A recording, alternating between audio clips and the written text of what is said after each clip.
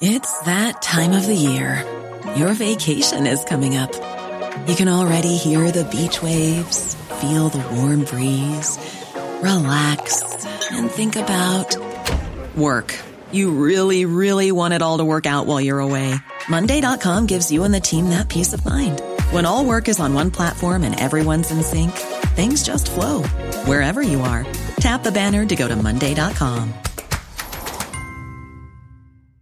There's never been a faster or easier way to start your weight loss journey than with PlushCare. PlushCare accepts most insurance plans and gives you online access to board-certified physicians who can prescribe FDA-approved weight loss medications like Wegovy and Zepbound for those who qualify. Take charge of your health and speak with a board-certified physician about a weight loss plan that's right for you. Get started today at plushcare.com/weight loss. That's plushcare.com/weight loss. plushcare.com/weight loss. The Michael Reid Show podcast. Tune in weekdays from 9 on LMFM. To contact us, email now, michael@lmfm.ie. Tuesday the 7th of August, with much debate and discussion from now till 11am. This is Michael Reid on LMFM. Pamela Kearns and Mick Duff from South Dublin, Noel Toohey in Laois and Terry O'Brien from Kerry are not names I would be familiar with, but each of the four are councillors for the Labour Party. Each of them have called on Brendan Howlin to step down as the Labour leader. The statements made publicly by elected representatives caused such concern that 16 other councillors signed a letter this weekend in support of Mr Howlin. Local reps Paul Bell and Pio Smith were amongst the signatories, who said they do not feel it is the right time for a change of leader. Their intervention highlights a real effort to force Brendan Howlin to resign. The Irish Times reports today that efforts are underway to get over half of the local representatives to sign a petition to support a change, a move which would oust Howlin.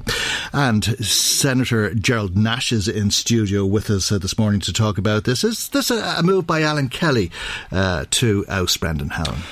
I don't think so. Having said that, I think most of those who, when I say most of those, you've read out the names, 4 people have come forward, only 4 out of 50 councillors over the last week or week and a half or so, to insist that as far as they're concerned, the future of the Labour Party depends on Brendan Howlin stepping down. I don't agree with them, and neither do my colleagues, Councillor Paul Bell or Councillor Pio Smith. They responded to a request from another Labour councillor in South County Dublin last week to sign a letter backing essentially Brendan, or at least saying now is not the time for a leadership change. We had a meeting last week in Connolly Hall in Drogheda in the SIPTO office, which happens to be my office as well, in the hall upstairs, reselecting Paul Bell and Pio Smith to contest the 2019 local election in the Drogheda urban area, and the view of that meeting unanimously was 2 of the 16, but as you say, it's just 16 out of 50. That leaves 34. Now, those behind this heave believe they can get the support of half of the councillors. Well, that remains to be seen, but they're very slow at doing that. Remember, there's been probably 3 or 4 kind of attempts, if I can put it like that, to undermine the party leader publicly over the last 2 years.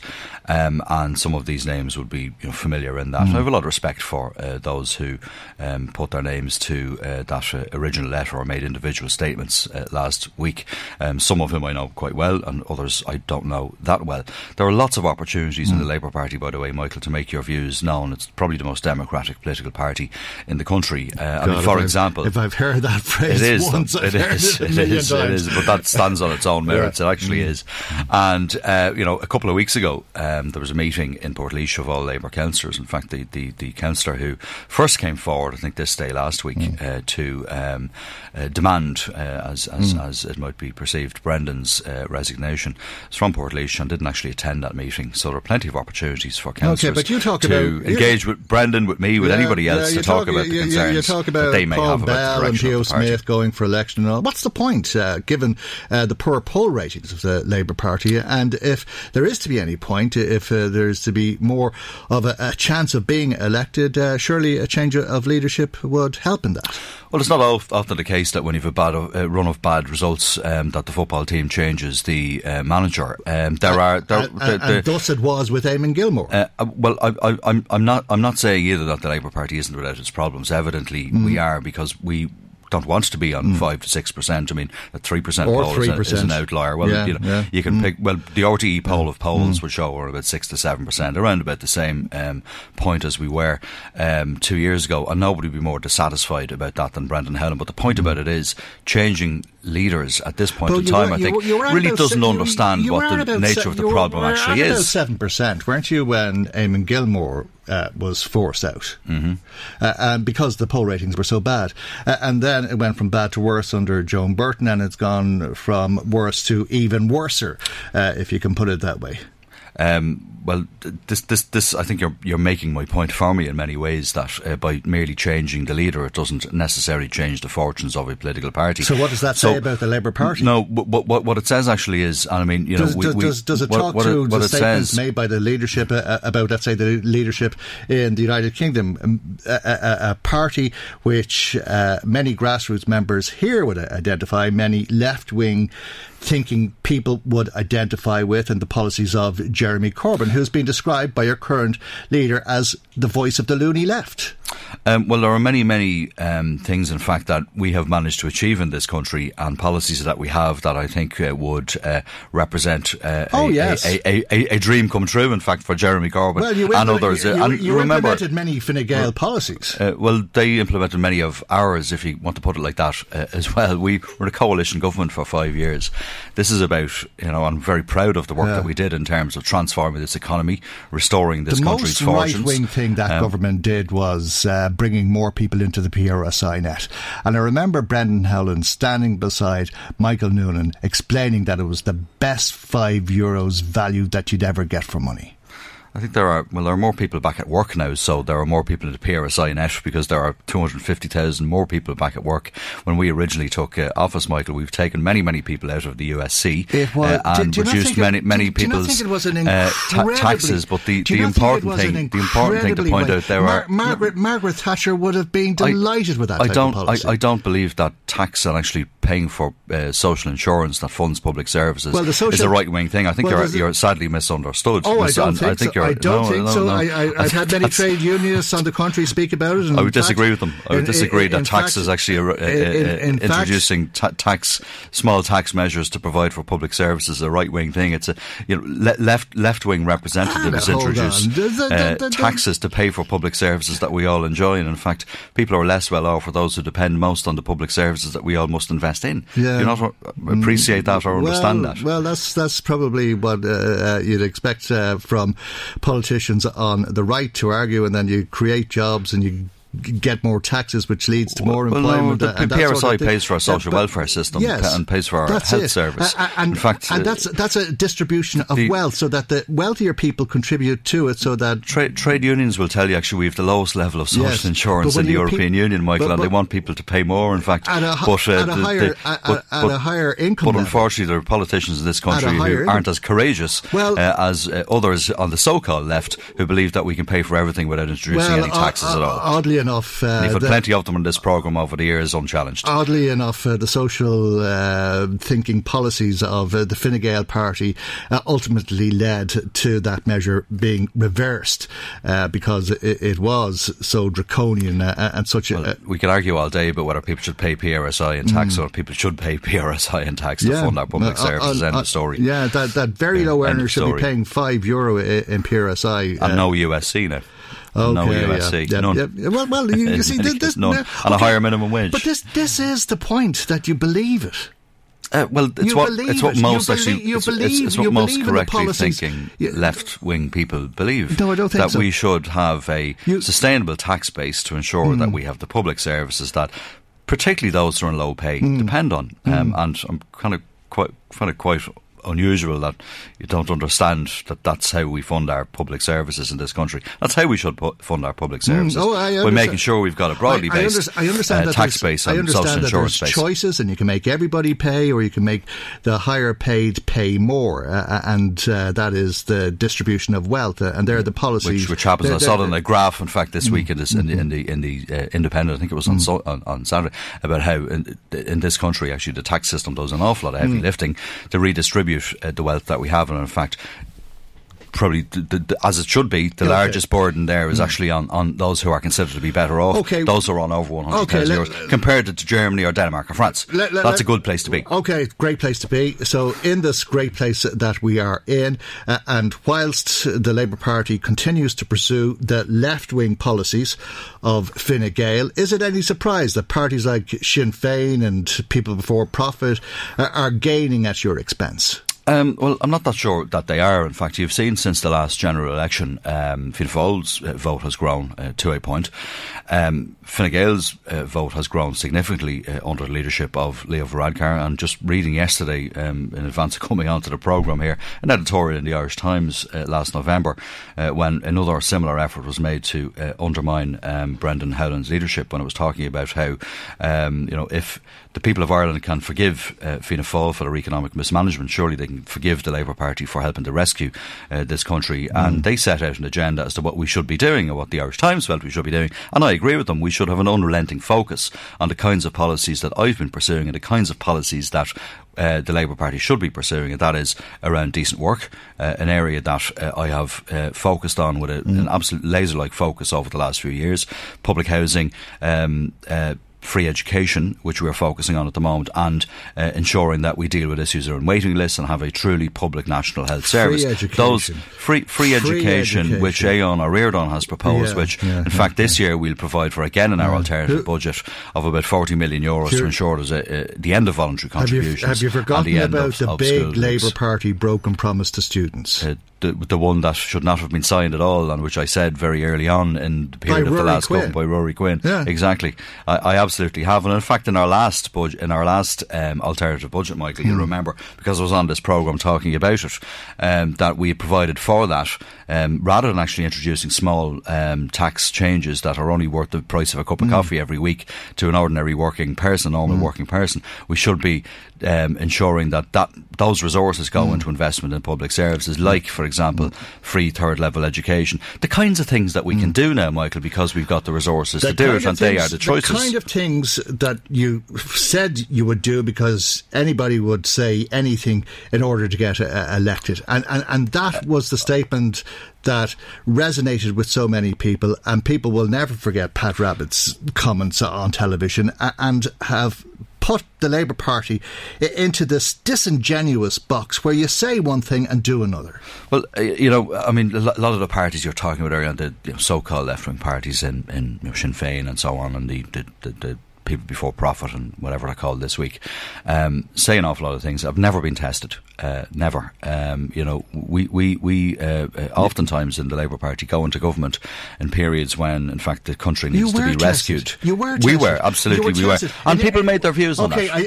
I think you've accepted how you failed on education. We haven't failed in education in the sense that housing failed. I don't accept that at all. Housing failed under Alan Kelly, who provided €4 billion, actually, just about 3 years ago in the last budget for public housing and so on. Money. So Yvonne Murphy saying the same sort of thing now. The same sort of rubbish. Yeah, people are homeless and more people are homeless. We started in government, it was 8 years ago, and still you've got this obsession with what happened 8 years ago. And the people actually, Michael, have made their views known on that. Yeah. That's why the Labour Party returned with 7 seats. And I was narrowly defeated. That's why you're on 3%. I mean, sometimes I just wonder why you actually invite me on, because you seem to have all the answers yourself. I thought that this was a discussion about the future of the Labour Party, not about something that happened 8 years ago. And the people have passed their judgment. Do you not think it's about what happened 8 years ago? The people have passed their judgment on the performance of the Labour Party, rightly or wrongly, regardless of the economic successes, as we might say, that this country has now, the foundations that were built over a 5-year period, through very, very difficult times for the Irish people.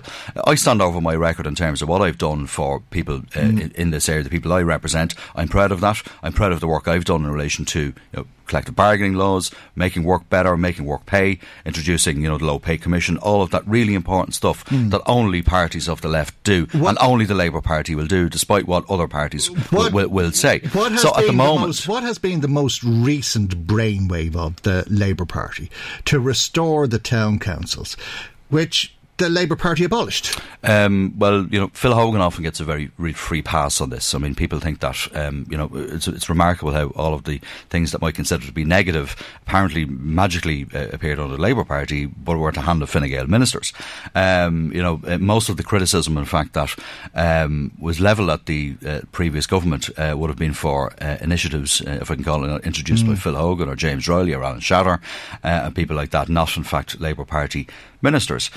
If you recall, Michael, back in 2013, 2014, the Local Government so-called Reform Act did provide for the abolition of town councils. And it was something that very soon after the abolition of those councils, we understood and we've seen very, very clearly in areas like Drogheda, in Dundalk, in Navan, in other large towns across the country, that in fact that was something that should not have proceeded. We said it very early on, and we're the only party, Michael, to provide in our election manifesto, if you're prepared to read it, we provided for the restoration of town councils. What's the point in reading we're in a different, what the Labour Party says it will do? We're in a different space now. We're in a different space now. Why not look at what the Labour Party did when it had the opportunity? We do, and we did. Yeah. And that particular... hang on a second. Hold on a second, please. At my very own selection convention for the 2016 election, Brendan Howland, in fact, chaired that and said very clearly, as a Wexford man, he viewed that particular set of proposals in that legislation as disastrous for Wexford. I don't believe that it was a good thing for Drogheda. I understood that. That's why we committed to restore town councils in our manifesto as an independent party, as every party will do. And we actually are the only party to introduce actual legislation to try to change it. That's how you do it. We're in a different space now. That was a number of years ago. That lesson has been learned, and we actually now, in politics, as in life, Michael, if you make a mistake, I think you should put your hand up and admit that, explain why that was a mistake, and try to actually address that. Sometimes you run out of hands. Maybe others decide to say, sometimes you run out of hands. And if you ask people to talk about the Labour Party, I'm sure people will say, let's not talk about what they're promising, given that you'd say anything in an election campaign to get elected. Because I don't. Well, I'm very clear. I'm happy to stand on my own record and stand on the policies that I have myself and that I've managed to create with the Labour Party. People might look at your record and as a party that should have been protecting the vulnerable, who you'd have expected to protect the vulnerable, and look at what you did in social protection. When Joan Burton was the minister, she impoverished lone parents, she impoverished carers, and she fed into the housing crisis by not addressing what was available to people through rent allowance.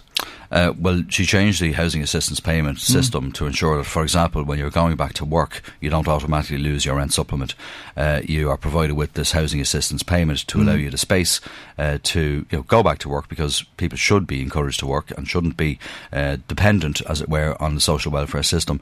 That would disincentivise people. Do you think she was a good minister? I think on balance, I mean, what she did over the years in terms of protecting the core social welfare payments at a very, very difficult... Remember, I mean, if you want to look at what we did and what we didn't do, compare it to Fine Gael's manifesto back in 2011. Do you think Regina Doherty would have more of a social conscience because she's very focused on lone parents and the elderly and is trying to help with rent allowance?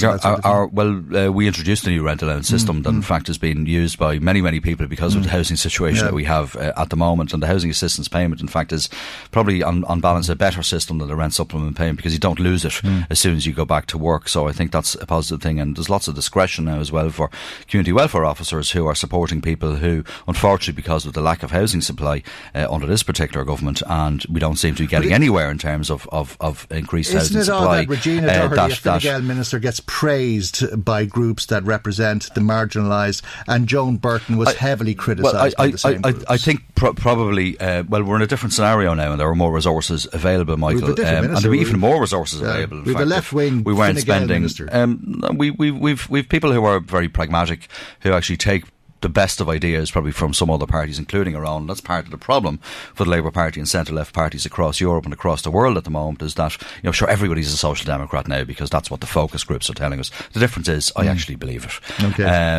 Even though you don't believe that I do, but I do. I live my life in that way. I live my life by those principles, and I espouse those in my political life, as I have done every single day of my 20 years as a public representative. At one time you aspired to be the leader of the Labour Party. Do you think Alan Kelly will be the next leader of the Labour Party? I have no idea, but I know that Brendan Howlin will be the next leader of the Labour Party until the next general election, probably after as well, until such time he believes, if he wants to go whenever he chooses that date after the next election, whenever it might be, that'll be it. But he's entitled to the opportunity to lead the party into the local elections next year, the next general election, whichever might come first, and to decide what his future might be after that. All right, and we leave it there for the moment. Thank you indeed for coming in to us this morning, Labour Party Senator Gerald Nash. The Garda Representative Association is concerned that Gardaí operating out of a prefab at Dramad Garda Station will not see the station last more than a week in the event of a hard Brexit. Elaine Keogh is reporting for a number of the newspapers today, and she's been speaking with the local superintendent, Jerry Curley, who says that the Portakabin is long past its use-by date, and in the event of a Brexit, it would be in no way suitable whatsoever. Superintendent Curley is on the line, and a very good morning to you, and thank you for joining us here on the programme this morning. The station in Dramad is just one of your concerns, I think. That's correct, yeah. Obviously, as I think people are aware, it's the Portakabin, which has been there now for a considerable period of time, and it is past its use-by date. The nature of these Portakabins is that they're only supposed to be there on a temporary basis. But unfortunately, this one has been left there for longer than is practical or suitable or sustainable. And currently there's one sergeant and 4 members in Garda Síochána working from that Portakabin and a member of the civilian staff, and it's not suitable for that number of people. So as you can realise, it would be in no way suitable for the increase and the significant increase in numbers that would be required in the event of Brexit. Right, and the GRA are suggesting that in the event of a hard Brexit and all the problems that would come with such a scenario, that you'd be talking about something on a par with the outbreak of foot and mouth disease, which saw 100 Gardaí stationed in Dramad and Hackballs Cross. So you're talking about an impossible situation. Absolutely. It's hard to put a figure on exactly what numbers would be required, but they would be significant, and they would be comparable to, as you say, the foot and mouth operation, the BSE operation, when there were significant numbers in Gardaí operating from Dramad, and the current situation in the current building would in no way be suitable for that. And there's no plans to upgrade the facilities available to you? There's no plans, definitely not within the next 3 years. It's not provided for in the budget for the next 3 years. And even after that, there's nothing to say that it would be contained in the budget for whatever period would be going forward after that. And why is it, Superintendent, can you spell it out for us, why you would need so many extra Gardaí in the event of a hard Brexit? Well, I suppose there's a number of aspects to it. There's one that we would have to provide a support for customs officials. And the second thing is the nature of a hard border as such would likely lead to increase in persons utilising that to exploit criminal activity and also dissident activity. You believe there would be an increase in dissident activity, possibly a return to the Troubles? Well, there's no doubt that dissidents would use that, and they would use issues like that to exploit the situation. And while we can't say for definite, and we hope that would never return to anything like the Troubles, we can't say for definite that it wouldn't happen. What about the policing of the border? Would it be possible to police all the border crossings? There's 35 crossings, or would roads need to close? Well, again, I don't want to comment on road closures or whatever. We have to police it as it is at the moment. And the roads are open there, and they allow for access for communities from one side to the other, which is preferable for everybody. and obviously we would have to police those. But in a scenario where you're fearful of an increase in smuggling, criminal activity and dissident activity, what kind of extra resource would you require to police all 35 roads if they were to remain open? Well, obviously they would have to be policed on a 24/7 basis. So the increase is significant. But we can't put an exact figure, and we have done some planning and pre-planning in relation to the various scenarios that might occur. The actual number is seriously significant. It's not in existence in the district at the moment. The numbers that are required and would require a serious influx of members from Garishcon into the district. But you can appreciate that if you had to man 35 border crossing points on a 24/7 basis with 2 members at each point, or possibly patrols moving between some of the minor ones, it's a significant number of people. Yeah, you're talking probably in excess of 200 people just to man those roads, given 3 shifts a day. Absolutely, yes. And would they need to be manned? Would it be necessary to have people on the ground, or is this something that technology can cover? We hear all this talk about cameras and other stuff, which is beyond most of us. Well, I suppose nobody knows exactly what's going to happen, and nobody can say for definite what's going to happen. But and there's no doubt technology can be of assistance and has improved over the years, and that. But the bottom line is, would still have to be a serious presence of members in Garishcon on the ground to provide the as I said, the backup to the customs officials, and also the security issue. And how does all that feel, or how do you look at all of that, given the time frame that we're looking at, the 29th of March? It's a very tight frame to try and put in place contingency plans. It is, and it's something that needs to be addressed sooner rather than later. And as with decisions, critical decisions have to be made to try and address exactly what is going to happen. Hopefully, the doomsday scenario won't happen, where we have to have that. But we have to provide for it, and there is no doubt a Brexit in any format is going to, have a need for extra resources on the ground. Okay, well, we'll leave there for the moment, and thank you indeed for joining us this morning, Superintendent Jerry Curley. Now, if you had room in a hotel this weekend, you quite probably paid for it handsomely. The average cost of a hotel room is €111 now. It's expensive to stay in hotels in this country. Indeed, if you were out in a restaurant, no doubt you booked in advance, or you'd have found it hard to walk in off the street, because the hospitality industry is booming. But in order to support a struggling hospitality industry, the hospitality industry has received a reduced VAT rate. We're joined by Sean Healy, Director of Social Justice Ireland, and good morning to you. You've been arguing that we need to look at this specially reduced rate of 9% that hotels and restaurants enjoy. That's correct. Basically, we were looking at the situation that VAT reduction was actually brought in several years ago when the hospitality industry was in serious trouble, and we were trying to build up the country again after the crash of 2008 and the years that followed. There was very high unemployment and very little happening in the accommodation and food sector. Now, what we find today is that it's thriving, and as you say, the costs have gone through the roof if you want to stay overnight or if you want to buy food or whatever. And what the cost to the taxpayer is that the taxpayer is subsidising that person with that company giving the hotel room for €111. That and all the other hotel companies in the country are being subsidised to the tune of €500 million a year, and by that particular tax reduction that they got, or the VAT reduction that they got.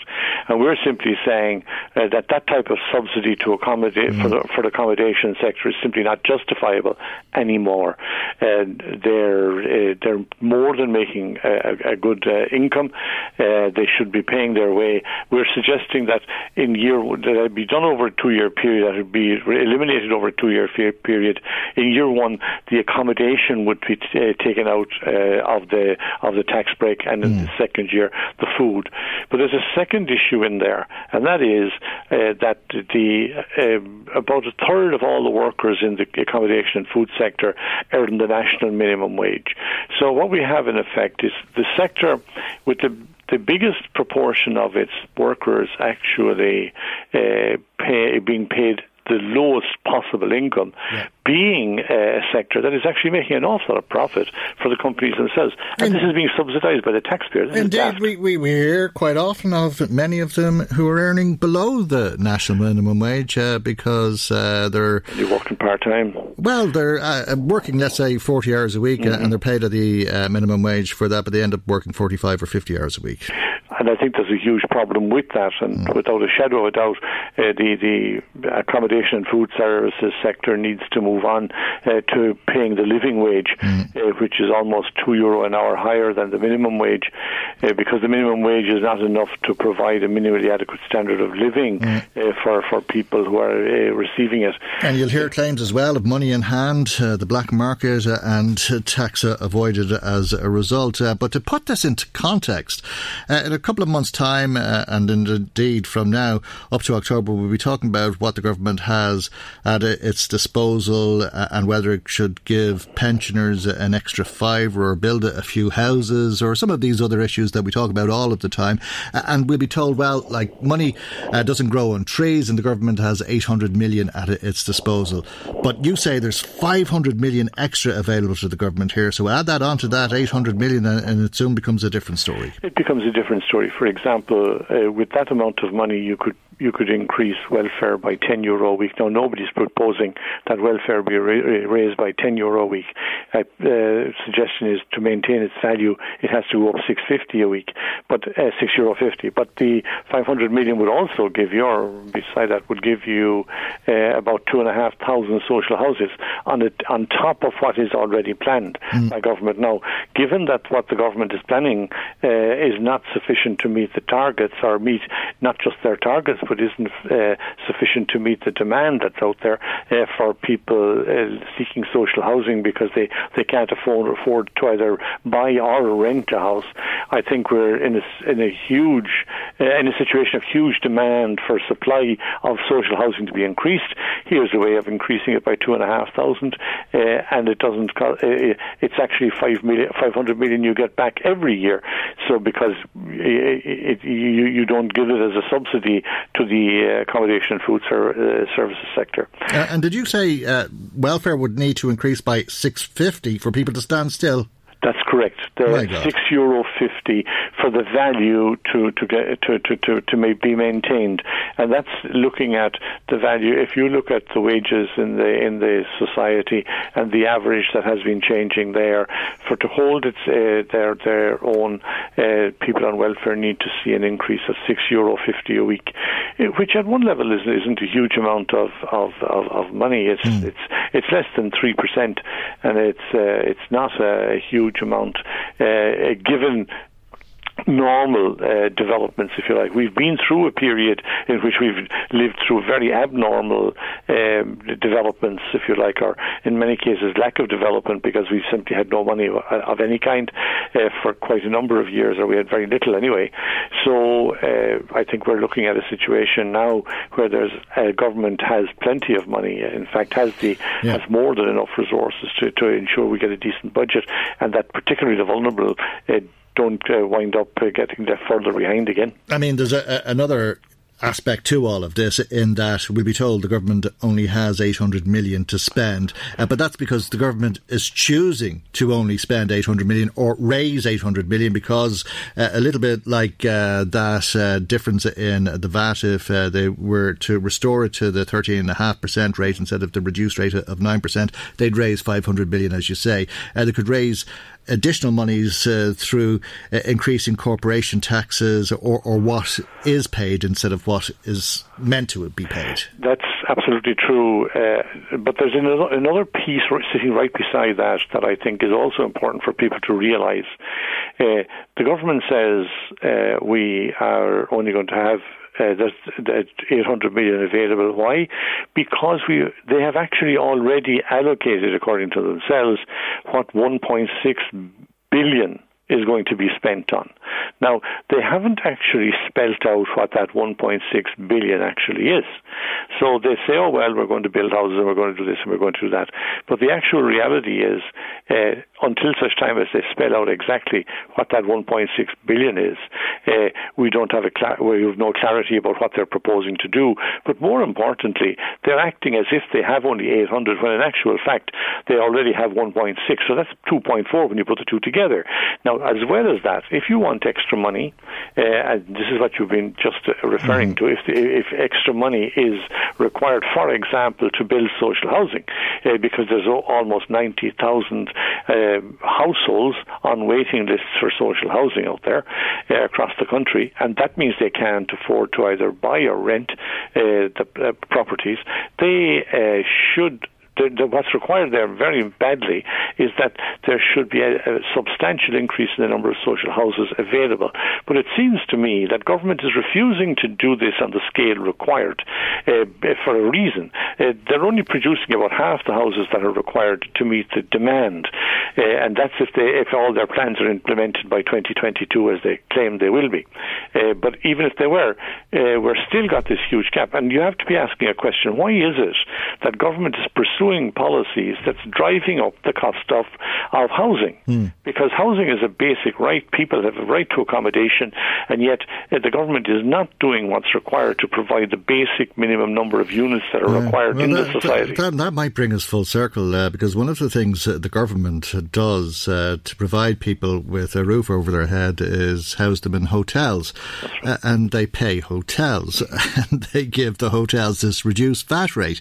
And then you get to busy periods, whether it's Ed Sheeran playing in the Phoenix Park or the Papal Mass, the Pope is coming to visit, and they're telling the homeless people that they'll have to move out of the hotels. That's right. It shows you how daft that whole issue is in terms of homelessness and the way we're dealing with it by putting people into hotels. Now, even the government itself, I'd say, is a bit ashamed of that at this stage, that it needs to deal with it and stop this kind of nonsensical situation. We have practically 10,000 people, about a third of them, or just slightly less than a third of them, children who are actually homeless, living in hotels and similar accommodation.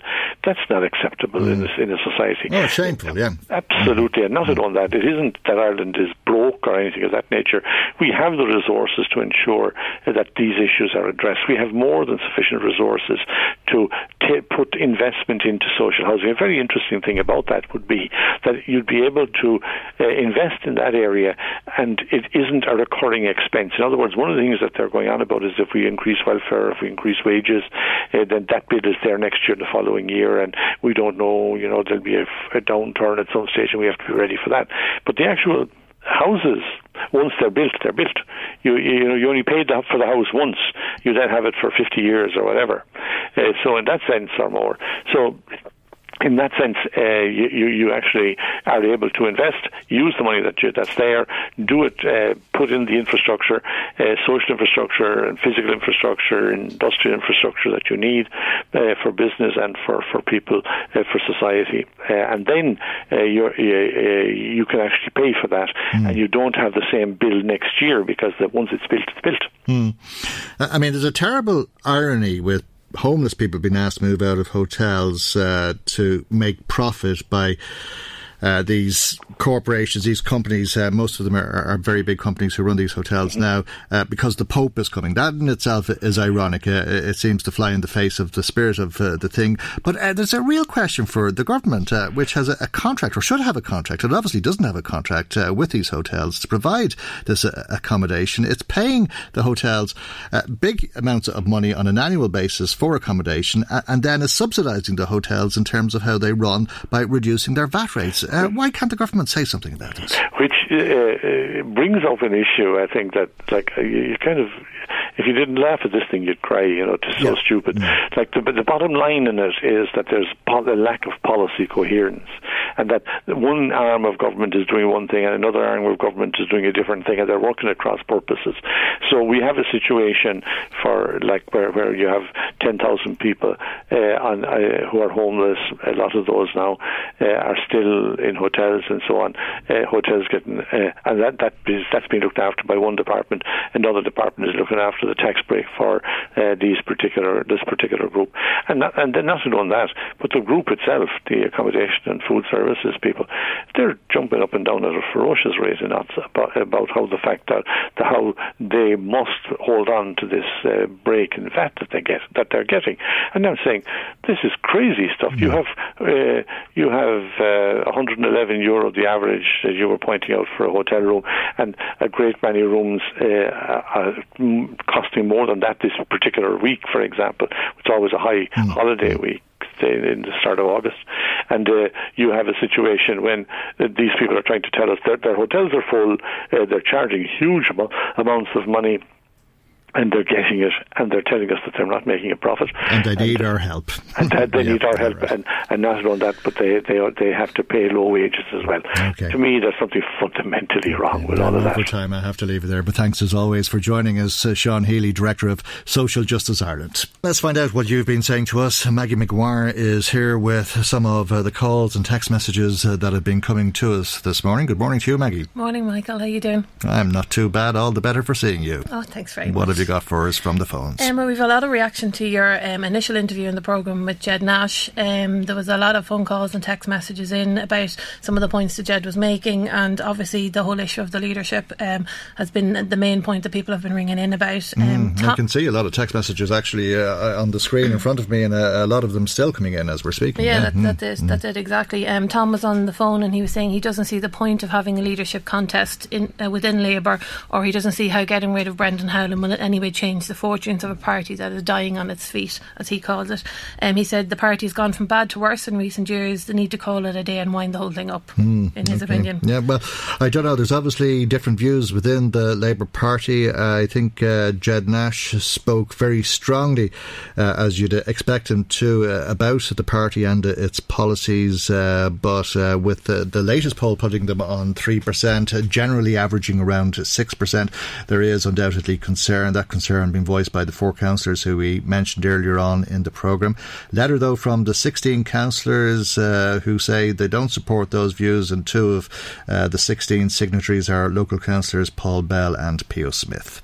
Okay, well, one of the sticking points for Fran, who contacted us this morning with regard to Labour, was he was saying that he feels that the party hung themselves out to dry with their behaviour when they got into power last time around. That was 8 years ago. Yeah, I know, but people have long memories, Michael. Yeah. People have long memories. Well, apparently so, but that was the argument we were hearing this morning. 8 years ago all those things happened. Give us a chance. Fianna Fáil are being given a chance. Give us a chance and read our manifesto and all the things we're promising now. Yeah, but 8 years is only a couple of weeks really in political terms, isn't it, when you think about it? Like, Irish people don't tend to forget stuff easily. Yeah. And Fran was making the point that because of how they behaved last time they were in power, that it's going to take them a while before they get back towards regaining the trust of much of the electorate, kind of thing. He's saying that a change of leadership won't be any use to them. Okay, yeah, well, that's undoubtedly what a lot of people have been saying to us, and I can see, I think from all of the text messages that I've had a chance to scan over sitting here during the ad break, a lot of people are saying similar things. Has anybody been in touch in support of Ged Nash and the Labour Party? Yeah, well, I've one comment. Okay, well, that's not bad. Well, it's sort of... Ever catch yourself eating the same flavourless dinner 3 days in a row? Dreaming of something better? Well, HelloFresh is your guilt-free dream come true, baby. It's me, Keke Palmer. Let's wake up those taste buds with hot, juicy pecan-crusted chicken or garlic butter shrimp scampi. Hello Fresh. Stop dreaming of all the delicious possibilities and dig in at HelloFresh.com. Let's get this dinner party started.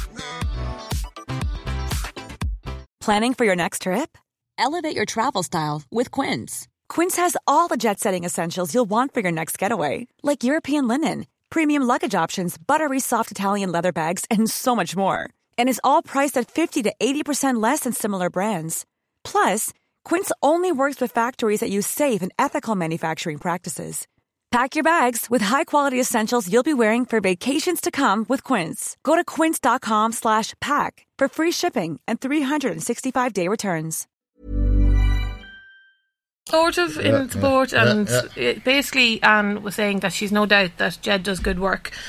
She's kind of sees it on a first-hand scale in the town and everything like that, but she feels that with regard to the party as a whole, ever since Pat Rabbitte left, none of the party policies have stayed true to what Labour's original plan was for workers, and she feels that that's a huge sticking point for a lot of people, and that's why people have lost faith in them, because they feel that they've gone away from their roots, really, which was supposed to be all about workers and their rights and working for the people as such. And Anne is saying that she doesn't feel that what they represent at the minute is what she would have supported when they initially came about. So maybe okay, well, that was probably before most of us were born. But I think there was great support for the Labour Party in around the time of when it was going to be Labour's way or Frankfurt's way, and it wasn't going to be Frankfurt's way, and Eamon Gilmore was going to be the next Taoiseach and all of that sort of thing. And I think there were great expectations, and I think people were genuinely disappointed then at how that transpired when they went into coalition with Fianna Fáil. Yeah, that's true. Was it Fianna Fáil? No, it wasn't. It was the other crowd, wasn't it? Fine Gael. Don't be confusing me. Tuesday morning. Don't be confusing me.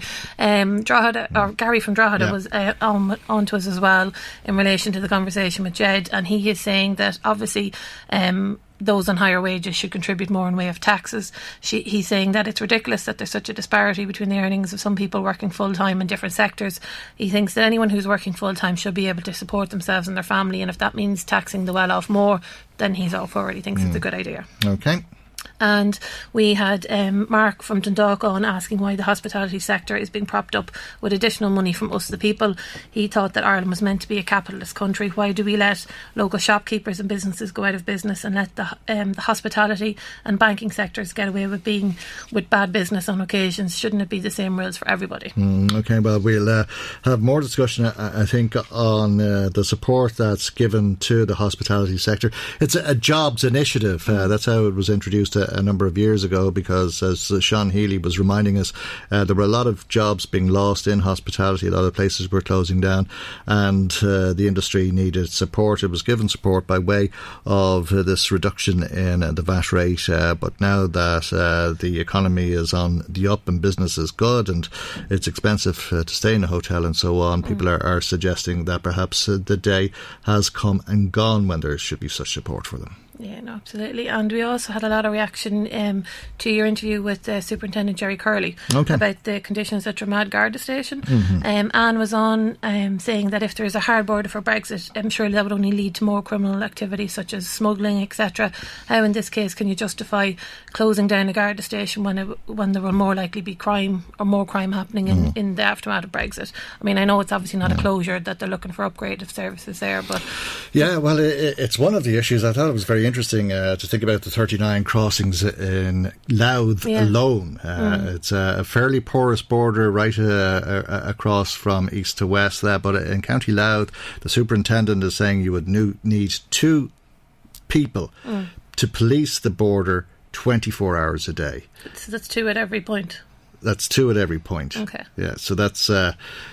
quite a lot of extra Gardaí just to stand at the border. Yeah, well, I know it's a lot of people and it's a lot of manpower, and you wonder where the money's going to come from, really, don't you? Yeah, well, you're talking about in the region of an additional 200 Gardaí for that purpose alone. Oh, God almighty, okay. And then Mary rang in relation to the same issue. She was saying, how in God's name in this day and age is a Garda station operating out of a prefab?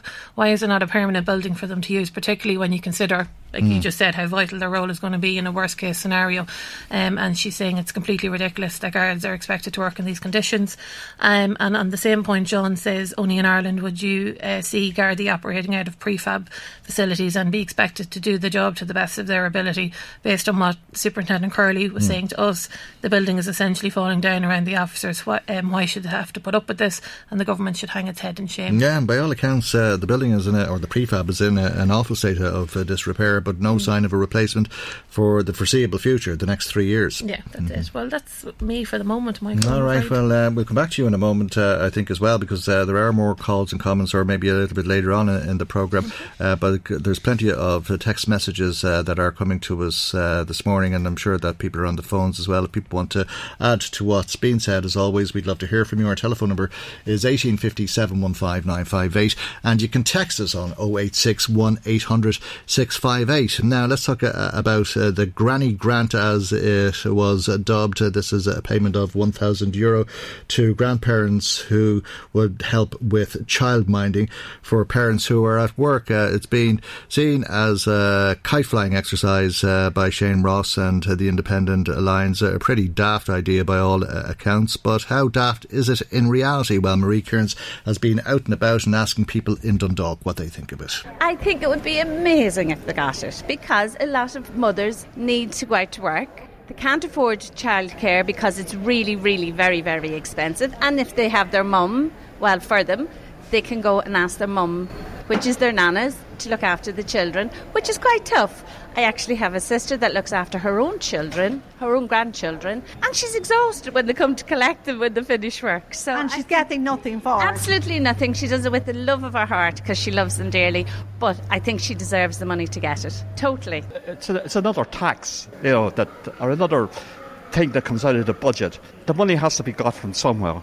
It has to tax. Put the income tax up, and they're going sky high about it. And anyway, with a couple of kids that don't pay that much tax anyway, So it's on us, single people. We pay the most. And so you're going to be paying for other people's children to be minded? I've been doing it all my life, for minded children, for putting them through school. I don't have any kids. It's a lifestyle choice as far as I'm concerned. I chose not to have kids. I chose not to be married. That's it, but I end up paying for it. Well, I think that grandparents mind grandchildren because their children can't afford to have them mind, especially over the summer holidays. And I think, yes, at this stage they should be acknowledged for it because they've been doing it for years.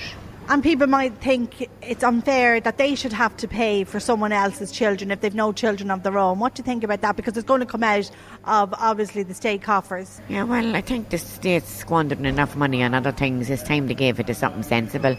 That's what I would say. There's enough money squandered on salaries and everything else. And, I mean, if grandparents are minding kids, they're doing a day's work, so they're entitled to something for it. I think there's no need for it. I think everybody would love to get money handed to them for nothing or for little or nothing. Everybody wants to mind their own grandchildren. And I think the money would be better put towards helping out in the hospitals. Children especially, need to get appointments in hospitals. They put off far too long. My own daughter is looking for an appointment for her baby to have an MRI and she can't get it. I mean, months away. I think there would be better putting the money towards helping people out like that. Do you mind grandchildren yourself? Occasionally. I wouldn't be minding them 4 hours a day or anything like that, but I do help out and mind them occasionally. I have no problem. No, they're my grandchildren. Our children help us out well with stuff, so I have no problem doing it. Your thoughts on the so-called Granny Grant? I think it's a good idea. You know what I mean? At least the kids are with their grannies and they're not paying childcare for something.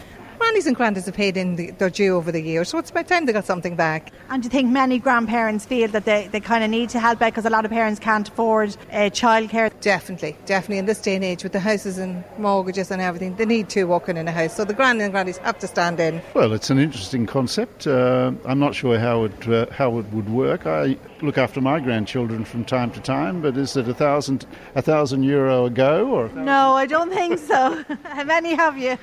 Well, 3 here, and so we spend a bit of time looking after them. But look, we've lived without it so far, and I think I can continue to live without it. Do you think there's more areas where it could be better spent? I suspect there could well be, yes. All right, well, I'm sure others would disagree. We'll talk a little bit more about all of this in a moment, but our thanks to those people in Dundalk who took some time out to speak with Marie Kearns for us. Now, there were mixed feelings amongst those people in Dundalk about the proposal of this so-called Granny Grant. Anne Dempsey, Communications Manager with Third Age, joins us now. And how many older people are looking after grandchildren, would you estimate? They say about 70,000, Michael. That's a lot of people, isn't it? Who are doing very hard and important work, unpaid and, for the most part, unrecognised. Very much so. And Shane Ross talks about this as being part of the recognition of older people, which, of course, in Third Age we completely agree with, because it's part of our remit to recognise the contribution of older people. We have over 1,500 volunteers working in very many different programmes right around the country. But if we do the sums, Michael, as we've all done, it's €19 a week. And I suppose two things to say about that. On the one hand, if you're living on a social welfare pension, which many older people are, you wouldn't refuse €19 a week. It's better than not having it, eh? But the other thing is, this situation of €19 a week for older people, in no way it fulfills the need that Shane Ross is talking about, which is to kind of, in some way, meet the cost of childcare for working parents. Yeah. But there's no fit there. Sorry? There's no fit there. What do you mean, square pegs and round holes? If this €1,000 for grandparents is meant to fulfil that need, it certainly won't. Okay, it's square pegs and round holes type of thing. Yeah, exactly. All right, okay. And there have been promises over the years in helping parents address the cost of childcare. Those promises come and go and continue to be made. But whilst this won't do anything to address the childcare needs of parents, is it suitable? Do you like the idea of recognising the work that grandparents do by paying them for it? I think they do it for love rather than money, really. I happen to live opposite a primary school, Michael, and in term time, most of the year, I see older parents, grandmothers and grandfathers going up to collect their children, and then when they park their cars outside my gate, and I see them walking by again, holding hands, chatting away, and it is a lovely scene without being too kind of sentimental about it. And we all know about the value to a child of having a very good relationship with grandparents. They can be that glue to kind of help the family values. It can be a very particular and very special relationship, and that's all good, I think. Oh, absolutely. And grandparents are iconic to children, aren't they? Well, I think if the relationship is good, it's very good. Third Age, we began a campaign last year, and we had a competition actually for the Grandparent of the Year. We did it over 2 years, and we got fantastic entries showing the love, the commitment, the imagination, the vision, what grandparents do for their grandchildren. It's all secret, unsung stuff. These heroes without, I mean, there's great things going on in families, Michael, that you don't hear about. Oh, and all of the time. All of the time. I suppose they're the best things that are happening, the unsung heroes as exactly. such. But I suppose on the other side of the coin, Michael, our senior line service.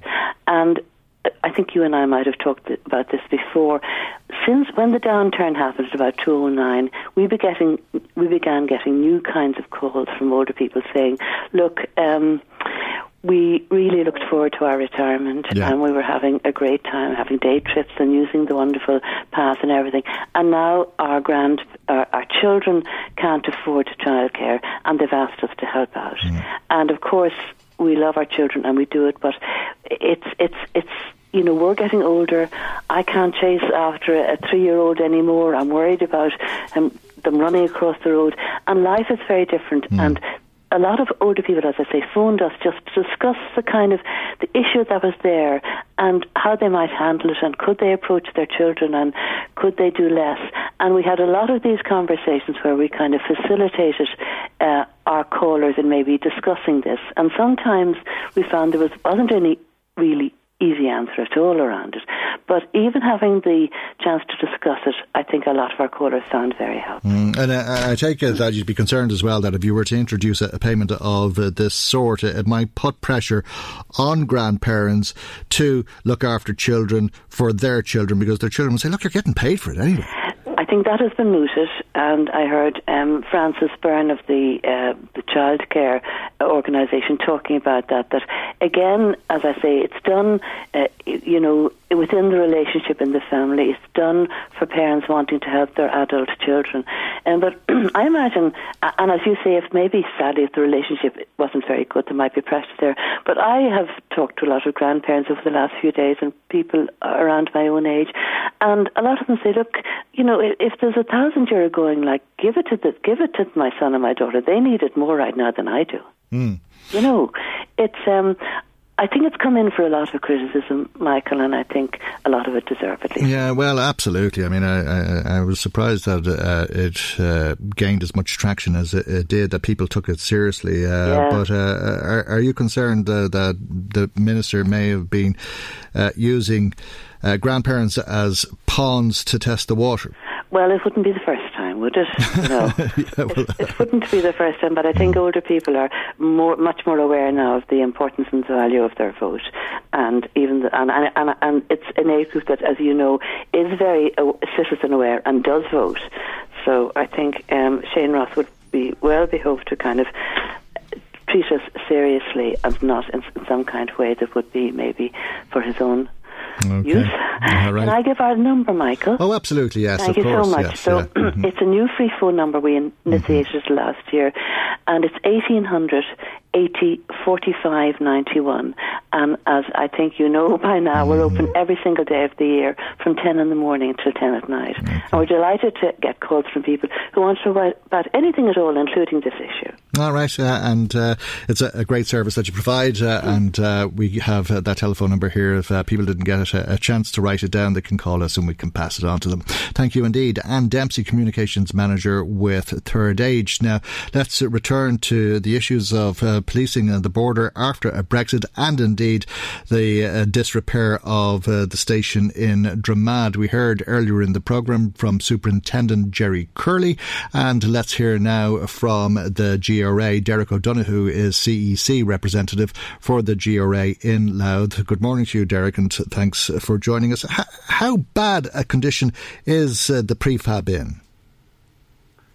Well, it's in a terrible state in that members are waiting for maybe light to fall from the ceiling, and those mounts have been repaired, and there's waiting for something else like that to happen again.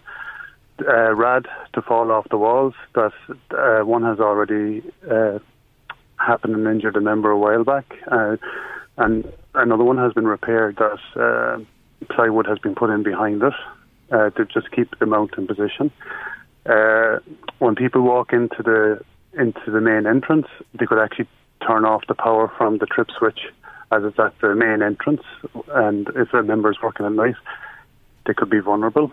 As it's there for so long, the structural integrity is questionable, especially after the Beast from the East and the Storm Ophelia.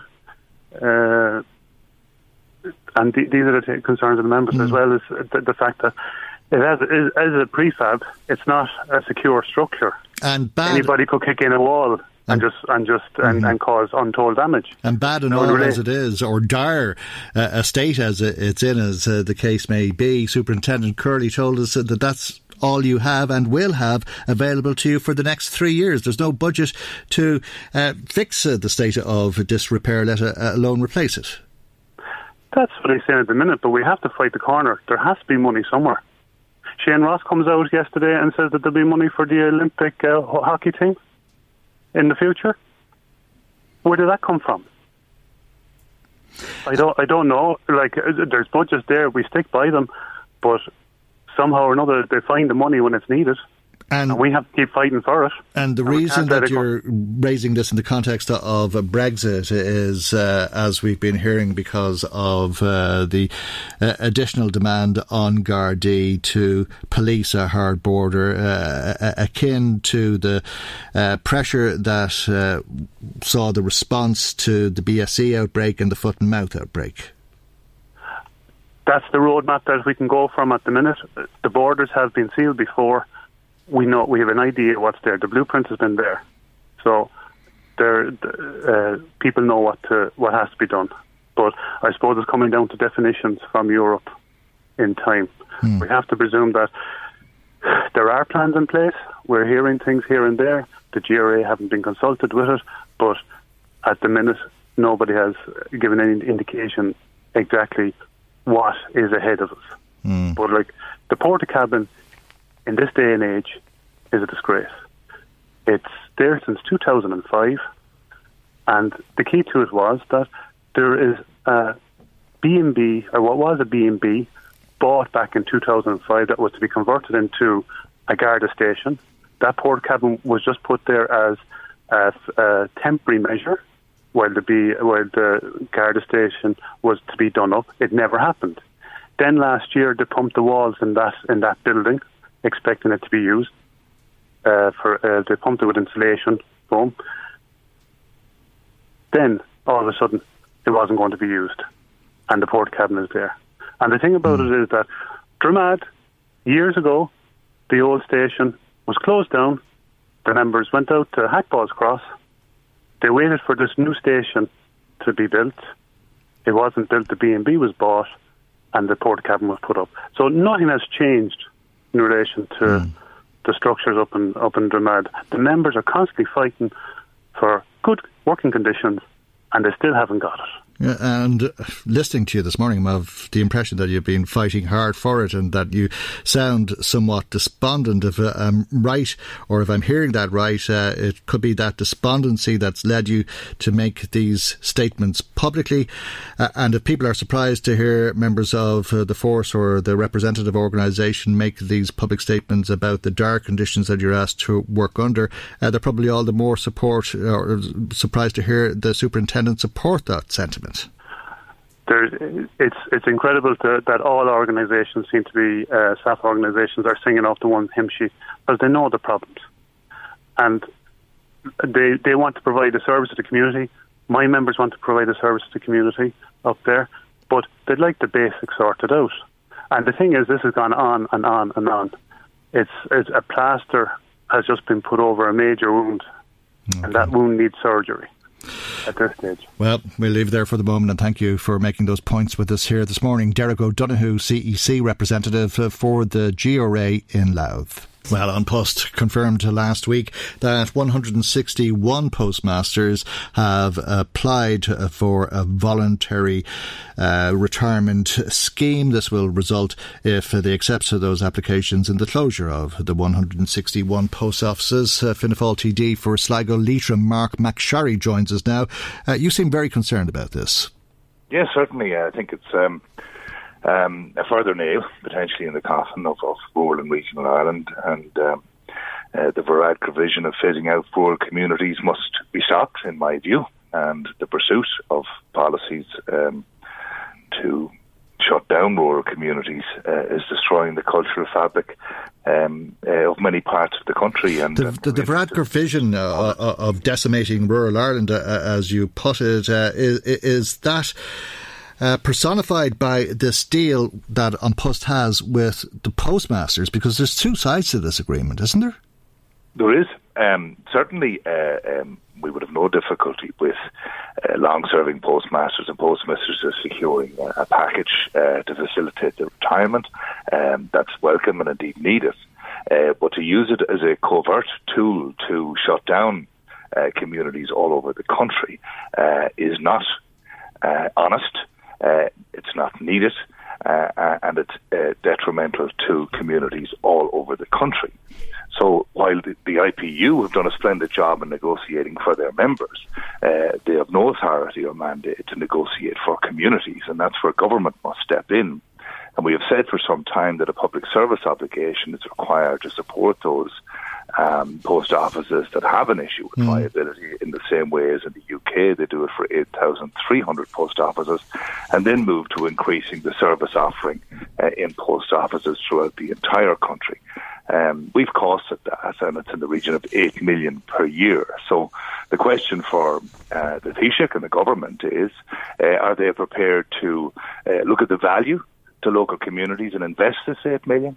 Or are they going to obsess with costs on the bottom line of the commercial mandate of Post and shut down? But this is going to result in a €50 million investment, isn't it? No, I'm talking about the cost of a public service obligation to maintain rural post offices, the ones that are potentially scheduled to close as a result of these retirements. So we've costed to allow them to run at a loss. The existing network at about 8 million per year. Every community that has a population of 500 or more will have a post office, or they'll have a post office within 15 kilometres of them, whilst the 161 post offices closed down. If that is what happens, other post offices will open, new post offices will open. Where? Well, presumably to fit the criteria that you're within 15 kilometres of a post office. Yeah, well, I think in the first instance that this is something that the public were entitled to have their representatives have a say on their behalf. This plan was never put before the Dáil, never put before the Senate, never put before a county council, and I think that we cannot have a trade union who, on the one hand, are doing a very good job for its members, doing the dirty work for government in closing down up to 161 communities nationwide.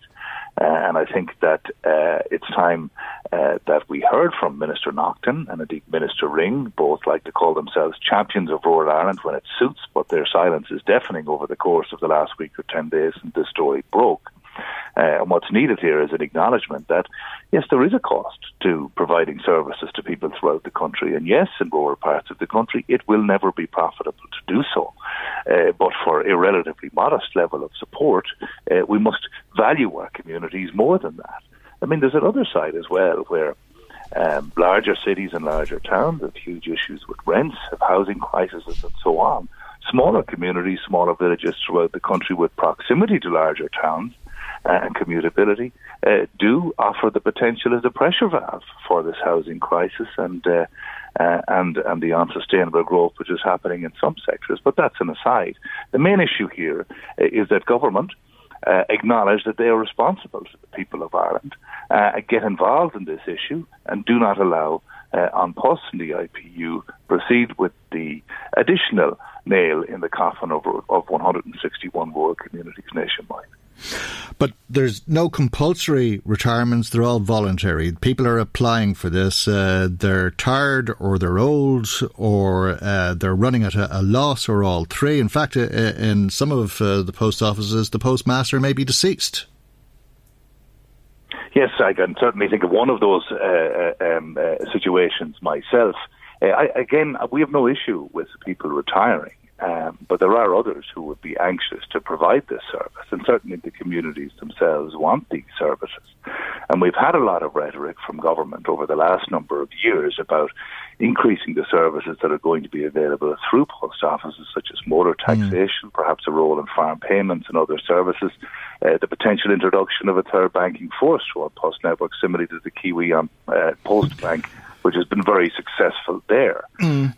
So as far as we're concerned, that irrespective of retirements, a retirement does not dictate the end of a community. And that's what we want to ensure doesn't happen. And that's been the issue throughout this process, is that the IPU have successfully, on one hand, put together the retirement package for their members, but haven't looked to continuity for the community. But you're suggesting, are you not, that you use exchequer funding in order to keep open self-employed business which is running at a loss, or if people don't want to continue with that you'd bring in somebody else, anybody else, willy-nilly, without any criteria, to enjoy the support of the state to do something that will never make money?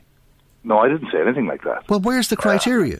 I didn't say anything like that. Well, where's the criteria? Do you disagree with the criteria that's put down by An Post?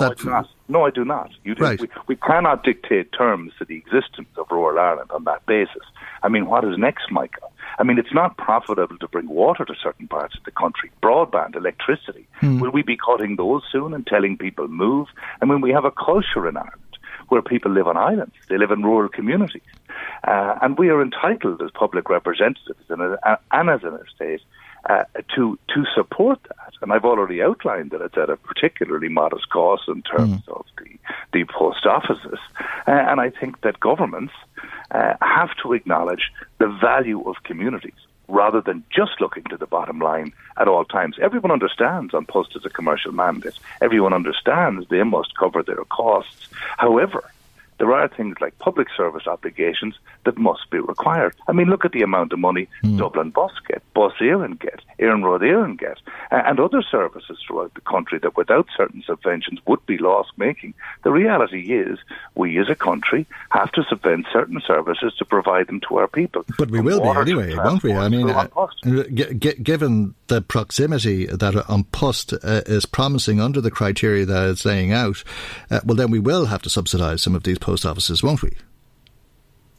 Provided government step in and realise that they need to introduce a public service obligation. Otherwise, as things stand, and the timing of all this is certainly not lost on me and no accident, by the time we return in terms of plenary session to Dáil Éireann in September, many of these closures will have already taken place. The Postmasters Union argues that point, indeed argues many of the points that you're making, and says that you knew that this was the plan and that this shouldn't have come as any surprise to you, and that whilst you're supporting and giving great voice to your support for post offices, they want to know when you last used your post office. Well, I last used it on Friday. On a personal level, but there is an issue nationally to ensure that we have an increased service offering. As I said earlier, we have a lot of talk about it, but we haven't had the introduction of availability of car taxation and other services that the government have talked about, and we need to do that so that people will use it. And of course it is important that people use it. But look, I don't have any beef with the Irish Postmasters Union. They did a good job for their members. I have to do a job for communities in my area, and governments have to do it on a national basis. So the IPU can sit back knowing they did a good job in terms of securing a retirement package, but they don't have a mandate or authority to negotiate for communities who want services. That's our job. They're taking issue as well with how you released the list of postmasters that had applied for voluntary redundancy. You say it's because you're highlighting how the communities will lose their post offices, and they're saying that the postmasters should have had the right to apply for a redundancy scheme in privacy.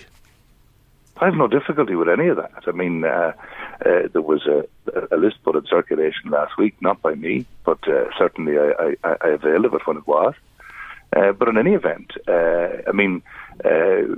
what's their problem with that? I mean, most of the people that have retired, who are opting to retire, are the ones leading the charge to want it replaced in their when they retire themselves. Yeah, but the same postmasters were getting calls from people saying, what are you doing here? Why are you abandoning us? No, I mean, I certainly wouldn't support that. People are entitled to retire. So I certainly wasn't doing that, and I don't know that any of my colleagues were. But the point is, certainly these people are entitled to their remuneration in retirement, having served so long. Their replacement is nothing to do with them, quite frankly. It's a matter for government and An Post. And An Post need financial support through a public service obligation, which I said 8 million, relatively modest when you consider abandoned vanity projects of Leo Varadkar like the Strategic Communications Unit, not least also the very costly pursuit of a seat on the UN Security Council. But when it comes to real issues for real communities on the ground, there's no money available. I was listening to your show earlier where another gentleman about a prefab was making the point, when money is needed to suit a minister, it can be found, but when it comes to the people, it seems to be always wanting. OK, we'll leave it on that note, and thank you indeed for joining us here on the programme this morning. Fianna Fáil TD for Sligo, Leitrim, Mark McSharry. Time now, as is usual around this time on a Tuesday, for our weekly visit to the Garda Crime Desk. As usual, there's a number of incidents Gardaí are investigating locally, and perhaps you can assist with those investigations. Garda Noel Loughran of Drogheda Station joins us for the report this week, and we begin with a road traffic collision in Kilcurry. Yes, Gardaí at Dundalk Station are seeking witnesses to a road traffic collision in the early hours of this morning. It happened at around 12:30 this morning at Ballyregan in Kilcurry outside Dundalk. A car collided with another car and left the scene without stopping. 2 people were brought to hospital with injuries as a result. We believe the offending car may have headed in the direction of O'Hagan's pub after the collision. Then at around 3:30 this morning, an Audi A4 car was discovered on fire in the White Mills Road area of Faughart. Anyone who may have witnessed either of these incidents during the night or saw any suspicious activity in the Fahard area is asked to contact Dundalk Garda Station on 042 933 5577. Okay, we've a couple of burglaries to report on this week, as usual, I suppose. The first of them is on a business in Navan. Yes, Navan Gardaí are looking for information following a break into a business premises in the town over the weekend. At around 2 a.m. on Saturday morning last August 4th, the Pizza Soprano in the Beachmount Home Park in Navan was broken into. 2 men were seen pulling the shutter from the door and smashing glass to gain entry to the shop. Cash register was also stolen during this incident. Again, anyone who was in the vicinity of Beachmount on Saturday morning last is asked to contact Navan Station on 046 9021 445. Okay, to Dundalk next. An assault to report on, a pretty serious assault at that, it would seem. Yes, Dundalk Gardaí are seeking witnesses to a serious assault in the town on Sunday last, August 5th. It happened on Nicholas Street South at around 7 p.m. on Sunday evening. 2 men received hospital treatment following this assault, in which it is believed that a blade was used during the incident. Again, this happened in the evening time on Sunday, and anyone who may have been in the Nicholas Street, York Street or St Mary's Road area of the town at around 7 p.m. and may be in a position to identify the culprit or culprits in this instance is asked again to contact Dundalk Station on 042 933 5577. All right, and probably worth mentioning the confidential line as well. This is a telephone number people can ring if they wish to give information to the Gardaí on a confidential basis. It's 1-800-666-111. That's 1-800-666-111. As I mentioned a few moments ago, there's a couple of burglaries to report on this week. The next one is a house burglary in Trim. Yes, Trim Gardaí are investigating a burglary at a house in the Bective area, which occurred on Friday last August 3rd. Sometime after 7:30 on Friday evening, a house in Gillistown in Bective was broken into while the occupants were away. There was an amount of jewellery stolen from the house, and anyone who may have been offered jewellery for sale in the area or may be able to assist this investigation in any way is asked to contact Trim Station on 046 948 1547. Okay, and an appeal for information to conclude with about counterfeit notes. It's some time, I think, since we've had a report of counterfeit notes, but I suppose they come around every now and then. Yes, the Dundalk Gardaí are looking to identify 2 men involved in trying to pass counterfeit notes in the town on Saturday last, August 4th. These 2 men tried to pass counterfeit £20 sterling notes in 2 separate shops and stores in the town on Wednesday evening last. A blue English register Vauxhall insignia was being driven by these men. Shop owners and business owners in the North East are asked to be vigilant and aware that this type of fraud is occurring. And just to reiterate that for this or any other crime mentioned today, Gardaí, we can also be contacted on our confidential phone line, which is 1800 666 111. And I gather as well that to be all the more vigilant about sterling if you're in business, if the counterfeit notes that were going around were sterling. All right, thank you indeed, Garda Noel Loughran of Drogheda Garda Station. We'll return to the Garda Crime Desk in around the same time on next Tuesday's programme. Now, before we leave you today, in the little time that we have left, let's go to some of the many comments that we haven't managed to bring to you on the programme this morning. Maggie is back with me. Hi, how you doing? We had a lot of reaction to your piece with Anne Dempsey following on the Granny Grant issue. It was a big bugbear for a lot of listeners to the programme. Ronnie from Navan heard the interview with Anne, and he said he's not a supporter of the grant at all, that he feels it could easily be applied to put pensioners over the limit for receiving medical card or any other benefits that they get, and that'd be a concern that he'd have about it. Yeah, I don't know. I never thought it was a realistic proposal anyway, but that's what governments and ministers do, is they fly kites and see what kind of reaction you get. Well, Paddy from Cals agrees with you, actually. Okay, he says that the proposed grant is daft and a blatant attempt by Minister Ross to get the grey vote. He hopes that Irish people are too smart to be swayed by such a desperate bid for votes, and they won't fall for this, basically, when going to the polls. No, it makes no sense at all anyway, no, really. that's true, that's true. Anna was on as well in relation to the grant, and she's saying it's not a runner in her opinion at all, and she feels it's actually very unfair on parents who don't have family family living nearby to help out looking after the children. She's saying it's unfair that they should have to bear the brunt of childcare without help, while those who are lucky enough and fortunate enough to have their mum or dads or brothers or sisters living by can get this kind of assistance, and it's not fair, is what she's saying. She kind of feels it's uneven, really, to be honest with you. For a half day, for a full week, for a couple of days in August, for all 4 grandparents. I mean, it makes no sense at all. It really is back of the envelope stuff. Well, actually, Sean from Donabate is fully in favour of it. Oh, okay. He says it should be rolled out across the board. The more time the children spend with their grandparents, the more they learn about respect, the olden times, baking and gardening, which can only be a good thing. And he says the hand that rocks the cradle rules the world. Okay, well, there may be truth in the last bit of what he said there, but I don't know if there's value in it. Does it need to be compensated? And if it is to be compensated, should it not just be done across the board? Well, that's the point, you see. Like that's exactly what Anne was saying in the comment to me. Like, she went into a bit more detail than what I said in the comment, because obviously time's against us, so you synopsise these things, but she was just making that point, that why should one group of parents be favoured, I suppose, for want of a better way of putting it, over others. Like, she said childcare costs are astronomical. Her kids are crippled with them, is what she said to me. So she feels if one set of parents should get it, all parents should get it, really. Okay, all right. What else have people been saying? Well, we had Brendan Moore in contact with us with relation to the upcoming FLA. As you know, it's FLA mania has set in really well and truly. We have a week to go. So he, as you know, was a community activist with regards to disabilities. Yeah. And he was saying that, he said the FLA's coming to Drogheda, but he feels that preparations for people with disabilities who may be attending the events are not yet adequate, in his opinion. He says facilities are being provided for persons who hold disability passes, with West Street being closed off to traffic along with the other streets.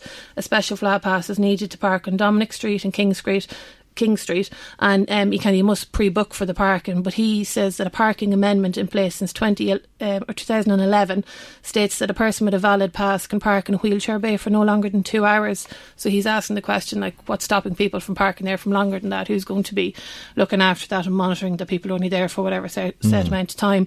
He feels that the organisers should check into this, because if an amendment is needed for that 2 hour window, then the change would have to be made by the Minister for Transport. And he says the FLA should be accessible for everybody, including people with disabilities, and if adequate parking facilities aren't there, well, then it's not. Okay, well, it's an interesting point. We'll pass it on to the organising committee and ask for a response to it. Thanks, Brendan, for that, and thanks to everybody who has been in touch. Thanks, Maggie, for that matter. That's where our time has run out, though. Remember, there'll be a podcast of today's programme available on our website, LMFM, this afternoon, if you would like to listen back. Thanks to Maggie Maguire for researching, and Ross Leahy in the control tower. I'm Michael. God willing, we'll see you for our next programme tomorrow morning at 9 a.m. right here on LMFM. Good morning, bye-bye. The Michael Reid Show podcast. Tune in weekdays from 9 on LMFM. To contact us, email now, michael@lmfm.ie.